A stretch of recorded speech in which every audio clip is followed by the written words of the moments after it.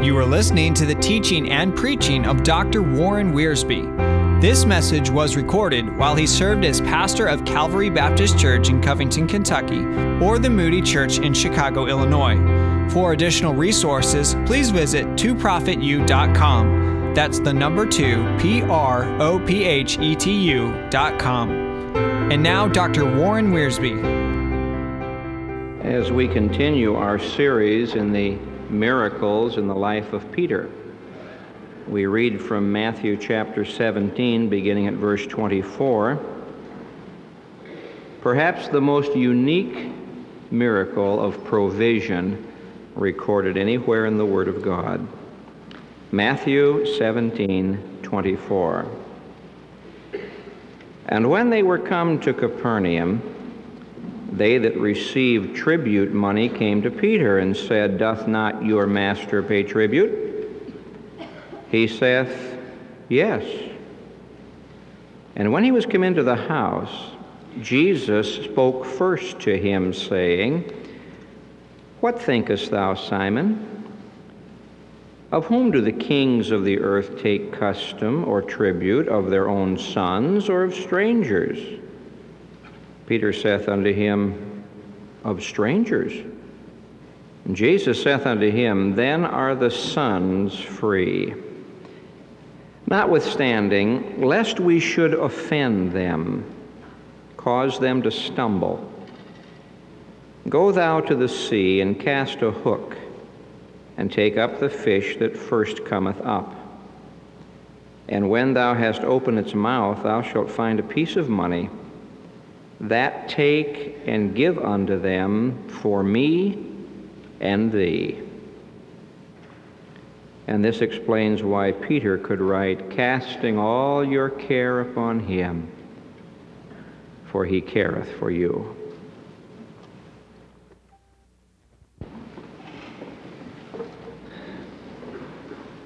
There is never a dull moment when you follow the Lord Jesus Christ and obey Him.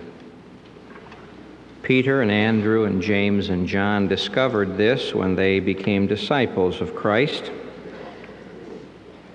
Here in Matthew chapter 17, the chapter begins with Peter and James and John going up on a mountain. And there they met Moses and Elijah. There they saw Jesus in all of His glory. Then they came down from the mountain and they were in the valley, and Satan was attacking. And here is a boy who is possessed of demons. Then the chapter ends with Peter going down by the seashore and casting in a hook and catching a fish and paying his taxes. There never is a dull moment when you're following the Lord Jesus, because He plans the experiences of life. Jesus and His disciples had been out ministering, and now they've come back to home base, which is Capernaum. You'll recall that Peter lived in Capernaum, had a house there, and at one time had a fishing business there. And of course the tax collector showed up. I think it was Daniel Defoe who originally said, Nothing is certain but death and taxes. Well, this is not the civil tax. He was not paying an income tax. This was a religious tax.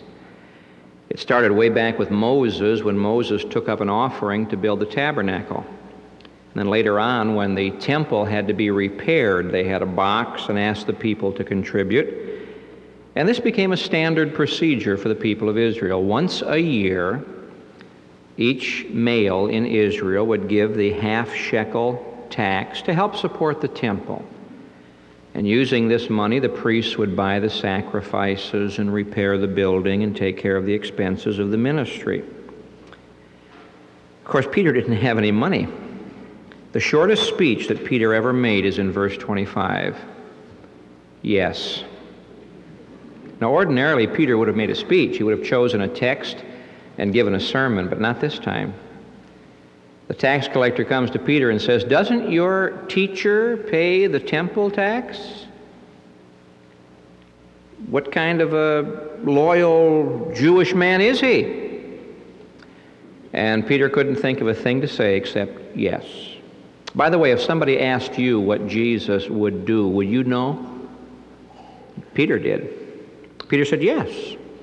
And as he turned to go into the house, Peter's brain began to spin, the wheels began to turn, because Peter was never left without either an explanation or a plan. He always had several alternatives to choose from, and this was one of Peter's problems. But the Lord anticipated Peter and straightened the matter out, and Peter paid his taxes not only for himself, but for his Lord, and it was a miracle. Now, this miracle is a great help to me and to you when we face needs and face problems. Perhaps your problem today is not paying your tax. It may be. Perhaps it's just finding a job. Or perhaps there's sickness in the home. Or perhaps there's some affliction or some burden that's oppressing you. I don't know what it is, but I'm sure that everybody listening to me today is facing some kind of a need. And perhaps someone has said to you, doesn't your master, this one that you believe in, this one that you follow, doesn't he take care of these things? Satan may be whispering in your ear and saying, see, it doesn't really pay to follow him. Now, if you'd follow me, we could take care of these things. I'd make sure, Peter, that you'd be rich. You'd never have to live like that. And so this particular miracle is a tremendous encouragement to you and me when we face the problems and the demands of life. Because from this miracle we find three great encouragements, three great assurances. Nothing is sure but death and taxes. Well, I know some things that are a lot more sure than death and taxes. And so from this miracle, let's just quietly pull out three great assurances to help you when the night gets dark, to help you when the doors close, to help you when the trap doors open and you start to fall. When you find yourself facing a need and a problem, you can be sure, first of all, that Jesus Christ knows your need. Now, Peter thought he'd have to go in and explain it. Our Lord was inside the house. Peter was outside the house. The tax collector wouldn't come and talk to the Lord Jesus, but he would talk to Peter. Peter, doesn't your master pay the temple tax? Yes. How are we going to do it? How will we do it? I've left fishing. And so Peter began to try to figure the whole thing out. You've done this. You've done this. I've told you about my friend who keeps under the glass on his desk a little slogan that I have not forgotten. Faith is living without scheming. And Peter's wheels began to turn, and he was going to go in and tell Jesus exactly what to do. After all, our Lord needs help. And when Peter walked into the room, he began to open his mouth, and the Lord silenced him. In one of his excellent little booklets, Watchman Nee has a study of the 3 times that the Lord silenced Peter. It's interesting. Up on the Mount of Transfiguration, when Peter woke up and saw Moses and Elijah and Jesus in glory, Peter had to say something. And he said, Lord, let's build 3 tabernacles, one for you and one for Moses and one for Elijah. And he was going to go on to say, let's just stay up here and have a great meeting. But at that time the voice of God the Father came and said, this is my beloved Son in whom I'm well pleased. Hear ye him. And God the Father silenced Peter. Here in Matthew chapter 17, verse 25, God the Son silenced Peter. Before Peter had a chance to open his mouth, the Lord anticipated him. Over in Acts chapter 10, Peter was preaching a great sermon, just getting started, preaching to the household of Cornelius, and the Holy Spirit silenced him. For while he was preaching, the Holy Spirit came down upon them that believed. And that was the end of Peter's message. He never did get to finish it. You know, it's good to be silenced. That's how you get saved. That every mouth may be stopped. Has your mouth ever been stopped? Do you tell God how good you are and how fortunate He is that you belong to His family? It's a good thing to be quiet. Be still and know that I am God. Jesus already knew the need. Before they call, I will answer. Now, Peter didn't know his need. Peter thought he needed money. Peter didn't need money. Money's a byproduct.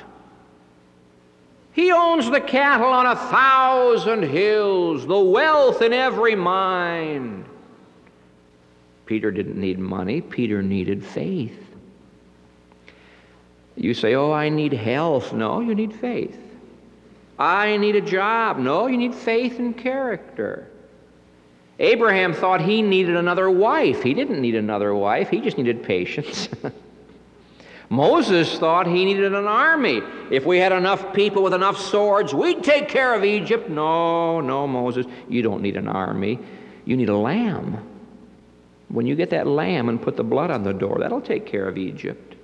You see, we don't know our needs. The heart is deceitful above all things and desperately wicked. Who can know it? You say, oh, Pastor, I need this. Are you sure that's what you need? Jesus knows what you need.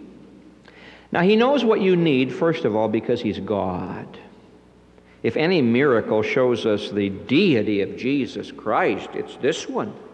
He's God. As Peter comes in, Jesus says, Peter, I know what went on out there. I wasn't listening. I knew all about it anyway. I'm glad that God knows my needs because I don't know them. He looks into my heart and my mind. He studies my life, and he says, now this is what you need. And here I am running over here trying to get a hold of this trinket or this toy. That's not what I need. I need what he has for me. He knows what you need because he's God. I was listening to a lecturer this week talking about the origin of the universe. Very interesting. And he did it beautifully. He was not theologically sound, but, he just had some marvelous, marvelous scientific facts. He said, for example, do you know that the basic building blocks of the stars, oxygen and hydrogen and nitrogen and carbon, are the same basic elements that make up our body? And I said, isn't that interesting? Because David knew that a long time ago. And I turned in my Bible to Psalm 147. And I read to myself verses 3, 4, and 5. He healeth the broken in heart, and bindeth up their wounds. He appointeth the number of the stars. He calleth them all by their names. Great is our Lord, and of great power. His understanding is infinite. The God of the stars is the God who takes care of a broken heart. And my scientist lecturer said, the same elements that are up there are down here in our bodies. And I said it to myself, and the same God who knows the name of that star knows my name. And the same God who can count those stars is counting the hairs on our head. When you face a problem and a need and you don't know what to do, just lay hold of this first assurance. Christ knows your need. Because he's God, and secondly, because he's man. You see, we're prone to say, well, Lord, you've never been through this. Oh, yes, he has. We parents sometimes tire of hearing children say, you don't know how I feel. Well, we do know how they feel. We've been through it. When a child comes to the Lord Jesus with a prayer, Jesus was once a child. He knows what it's like to be a child. When a teenager comes to the Lord Jesus with a problem, he knows about teenagers. He was once a youth. When a working man with calluses comes to him with a problem, he knows about it. He was once a carpenter. When somebody who belongs to a minority race comes to him, he knows all about that. He belonged to a minority race. When somebody behind the Iron Curtain comes to him, he knows all about it. He was once living in a police state. When somebody who's suffering comes to him, he knows about that. He suffered. When somebody who's slandered and lied about comes to him, he says, I know just how you feel. They spat upon me. When someone has his civil rights taken away, Jesus knows about this. In his humility, his justice was taken away. When somebody's going through the valley of the shadow of death, he knows all about that. He went through it. Oh, my friend, Jesus Christ knows your need because he's God. And because he's man, he was there. And so you don't have to explain it to him. Oh, you can share it with him, casting all your care upon him, for he careth for you. But he knows your need today. Now, the second assurance, Jesus Christ is concerned about your need. Now, many people may know your needs. As I visit in the hospitals, and I'm sure Pastor Filkin has this same experience, we meet total strangers who tell us about their needs. And they say, oh, I've had this problem, or I've got that problem. But we don't quite know them. They're strangers. When we visit our own people, somehow we have a kind of a deeper concern. I suppose this is natural. But with the Lord, he is concerned about our every need. Isn't this marvelous that the God of the universe, who has galaxies upon galaxies to watch over, knows the burden and the need of our hearts individually. And he's concerned. Now, he is concerned, first of all, for our sake. You know why the Lord Jesus is concerned about your needs? For your sake. Here was Peter, and Peter had to pay his taxes. And our Lord was concerned about this. After all, Peter had left his fishing business. A few months later, Peter would say, silver and gold have I none. I want you to turn over to 1 Peter chapter 1. Peter wrote 2 letters that we have in the New Testament. And he has something to say about this business of going through difficulty. 1 Peter chapter 1, verse 6. In this ye greatly rejoice, though now for a season, if need be, ye are in heaviness through manifold trials, that the trial of your faith, being much more precious than of gold that perisheth, though it be tried with fire, might be found unto praise and honor and glory at the appearing of Jesus Christ, whom, having not seen, ye love, in whom, though now ye see him not, yet believing, ye rejoice with joy unspeakable and full of glory. It's an interesting paragraph. It starts with heaviness in verse 6 and ends with happiness in verse 8. And Peter is saying here, when you have a problem or a need, Christ is concerned about you for your sake. What does he want to do through you? Well, verse 7 says he wants to purify my faith. He wanted Peter to grow in his faith. Peter, don't trust your fishing, don't trust your boats, trust me. Oh, Peter had all sorts of schemes. He had plan A, B, and C. If that fails, we have plan D. The Lord said, no, one plan, my plan. Peter, will you just trust me? The reason we have problems and needs is because the Lord is concerned to purify our faith. He says, your faith is the most valuable thing you have. It's like gold. Gold has to be invested. When you trust me, you're investing your faith and you get dividends back. Now, if that gold is not pure, I can't bless you. And so I want to put you through some trials and some difficulties to purify your faith. The second result he wants to bring is he wants to purify our hope. He says, I want this to be praised, to bring praise and honor and glory when Jesus comes back. When you and I are facing a need and a problem, oh, how it lifts our hearts to want to see Jesus come back. And so Peter was facing this need, and the Lord said, let me purify your faith, Peter. Let me purify your hope. You're getting your eyes off of that future hope, Peter. He also said, I want to purify your love. Verse 8, whom having not seen you love. Peter, I don't want you to be concerned about taxes. I want you to love me. Peter, if you love me, you wouldn't be afraid, because perfect love casts out fear. Once again, think of a mother and father. It hurts mothers and fathers when their children worry. It really does. When a child is worrying about, will I have notebook paper and will I have shoes to wear, it hurts the parents. Because the parents delight in providing, even at a sacrifice, all that their children need. And when the children say, well, I don't think I'm going to have it, that hurts their love. And Jesus is saying to Peter, Peter, look, I love you. If I love you, I'm going to take care of you. Now don't worry. Something else, he wants to bring us joy. He wants to perfect our joy. Verse 8, believing you rejoice with joy unspeakable and full of glory. One of the greatest joys in life is for God to supply your need. Isn't that marvelous? When God meets some need and solves some problem, oh, we rejoice before Him. And so the Lord Jesus is concerned about your needs for your sake. He wants to purify your faith. He wants to purify your hope. He wants to purify your love.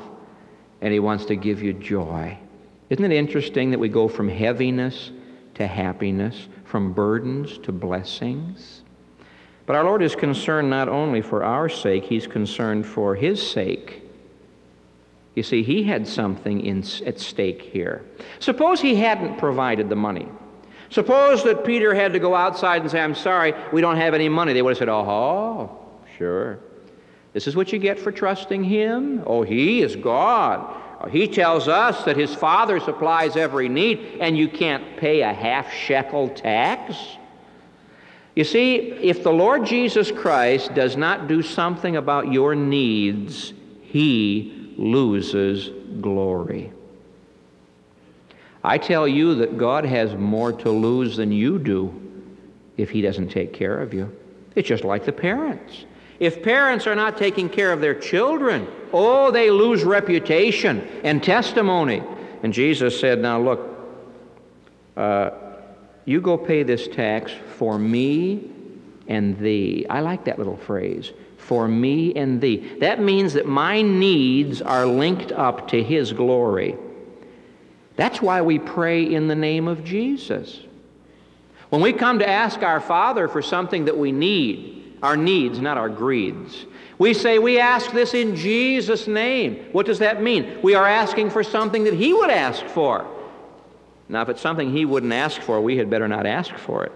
But when we say in Jesus' name, we are saying, I am linking my needs to His name. And by supplying my needs, we will glorify His name.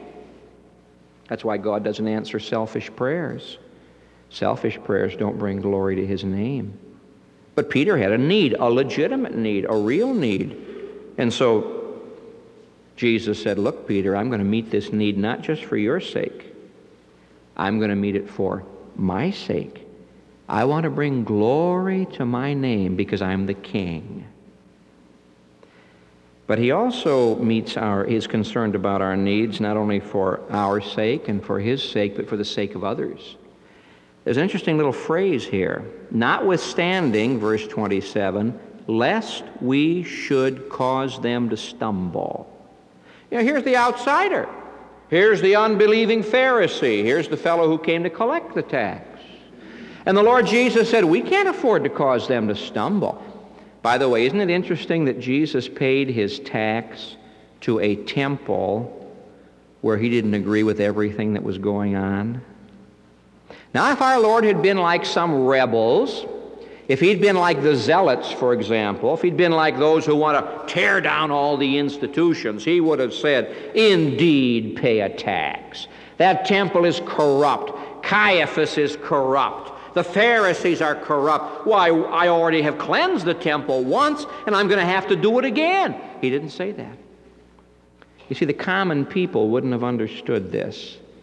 The Lord just simply said, all right, Peter, we don't approve of everything going on down there, but lest we should cause some little one to stumble, we're going to pay the tax.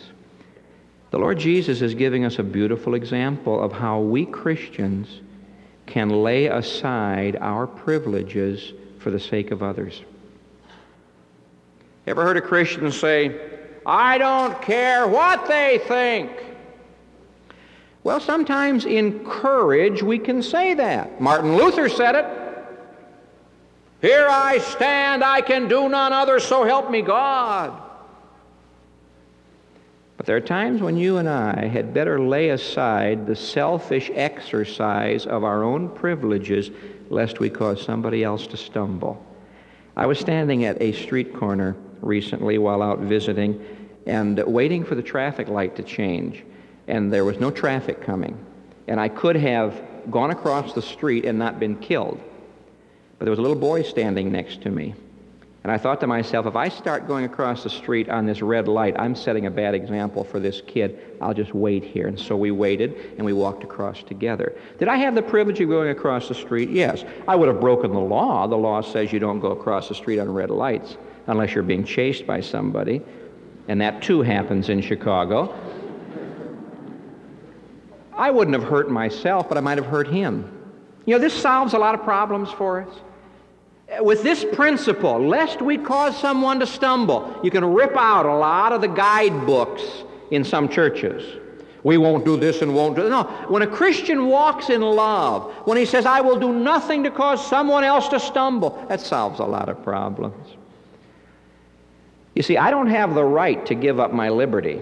Jesus bought that at the cross. But I do have the liberty to give up my rights.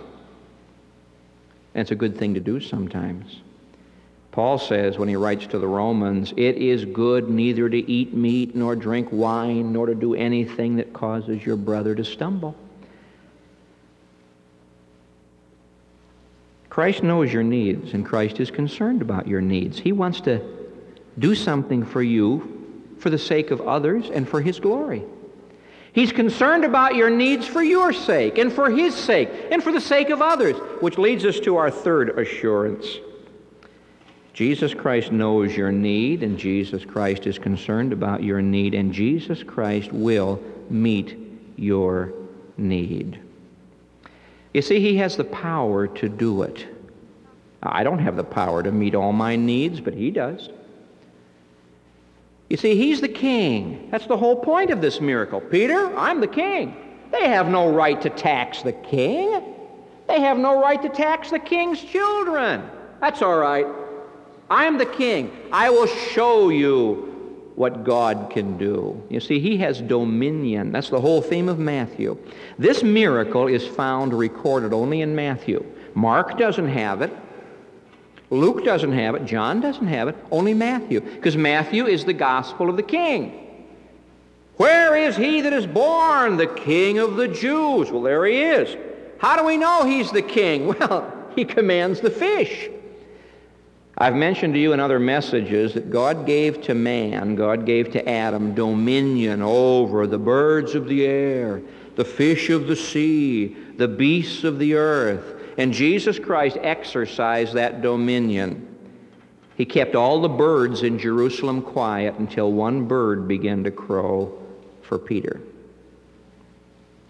He had somebody drop a coin in the water and not dive in after it. That's a miracle right there.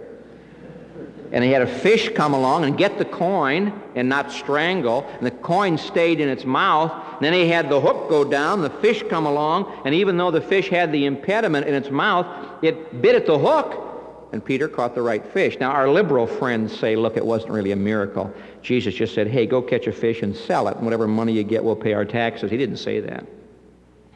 That sounds fishy to me. He didn't say that.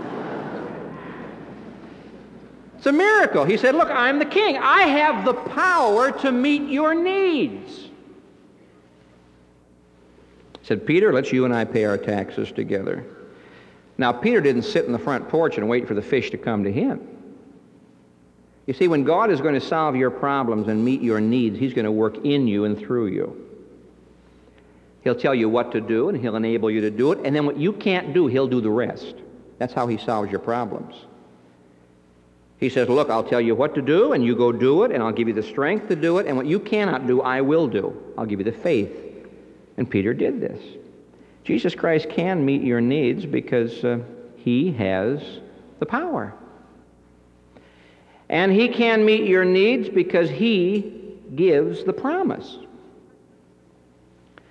Dear friend, you believe the promises of God and you act upon them. Now, it takes no imagination to see this. Peter, go down to the sea, take a hook, cast it in. The first fish you catch, the money will be in the fish's mouth. Peter knew the whole thing. Now, it's interesting that there is no verse 28 to chapter 17 of Matthew. Ordinarily, verse 28 would read like this: "And Peter went down to the sea and cast in a hook and caught a fish. And he found in the fish's mouth a coin and went and paid his taxes." It doesn't say that. And yet everybody here today believes that that happened. You know why? Jesus said so. He is able to meet your needs if you believe his promise. I can just see Peter going down there at the sea. There's always a bunch of boys hanging around the seashore. You know that. And he gets down there and he puts some bait on the hook and throws it in. And a little kid comes along and says, "Hey, mister, what are you doing?" "I'm fishing." "Aren't you Simon?" "Well, you usually use nets. How come you're using a hook?" "Boy, you can't catch many fish with one hook." "Well, I don't use my nets anymore. I'm a disciple of Jesus Christ." "Oh, why are you fishing?" "I'm paying my taxes." "Oh, don't you have any money?" "No." "You mean when you follow Jesus, you don't have any money?" "No." "But you don't need any because you have Jesus." "Oh. Well, what's this fish going to do?" "Well, he's going to have some money in his mouth." "Oh." "Oh." Just then, pulls him in. I can just see that boy's eyes getting wider and wider, and Peter reaches into the fish's mouth and pulls out the coin, hands the fish to the kid and says, "You see?" Kid says, "Mister, what kind of bait do you use?" You see, the Lord Jesus Christ keeps his promises. And so when you have a need, just get into his book and say, what promise can I claim for this need? You see, the Lord Jesus Christ is going to meet your needs because he has met the greatest need in your life. You know what that is? Salvation. That's the meaning of Romans chapter 8, verse 32. That if God spared not his Son, but delivered him up for us all, how shall he not also with him also freely give us all things? If God gave you his Son, a few dollars won't break him. If God gave you his Son, he'll give you whatever you need. You see, this money was redemption money. This wasn't ordinary money. When you read the book of Exodus, you find that Moses said every Jewish male give a half a shekel every year. It's redemption money. They took that silver and they molded those big blocks of silver into which the posts of the tabernacle went. It was redemption money. You see, God meets our needs because he redeemed us. Isn't that great? We're his children. And if he did the greatest thing for us and met the greatest need, can't he meet all the other needs? If he broke the power of canceled sin and set the prisoner free, can't he feed the prisoner? Can't he clothe him now that we've been set free and we're the children of God? Sure he can. And so this little miracle encourages me. It says to me, you can be sure that Jesus knows your need. You can be sure that Jesus is concerned about your need. And you can be sure that Jesus will meet your need if you'll trust him and do what he tells you to do. And Peter writes many years later, casting all your care upon him, for he careth for you. We're thankful, Father, for this glimpse into the miracle power that is available for us. Oh, Lord, how wonderful it is. You can take the commonplace things of life and turn them into miracles. You can take hooks and lines and fish and money and put them all together and do a miracle. Thank you, we don't have to go up on the mountaintop to have the glory. We can see it in the everyday things of life. Thank you that you know our needs. Father, we don't always know them. Thank you that you're concerned about our needs. We don't want to cause anyone to stumble. We want to bring glory to your name. We want to grow. Thank you, Father, that you'll meet our needs. The power is there and the promise is there. And you've purchased us and we're yours. Oh, Lord, give quietness and confidence to hearts today that have been troubled, because you will meet all of our needs according to your riches and glory by Christ Jesus. And because of this, we worship you. We give you praise and thanksgiving. In Jesus' name, amen.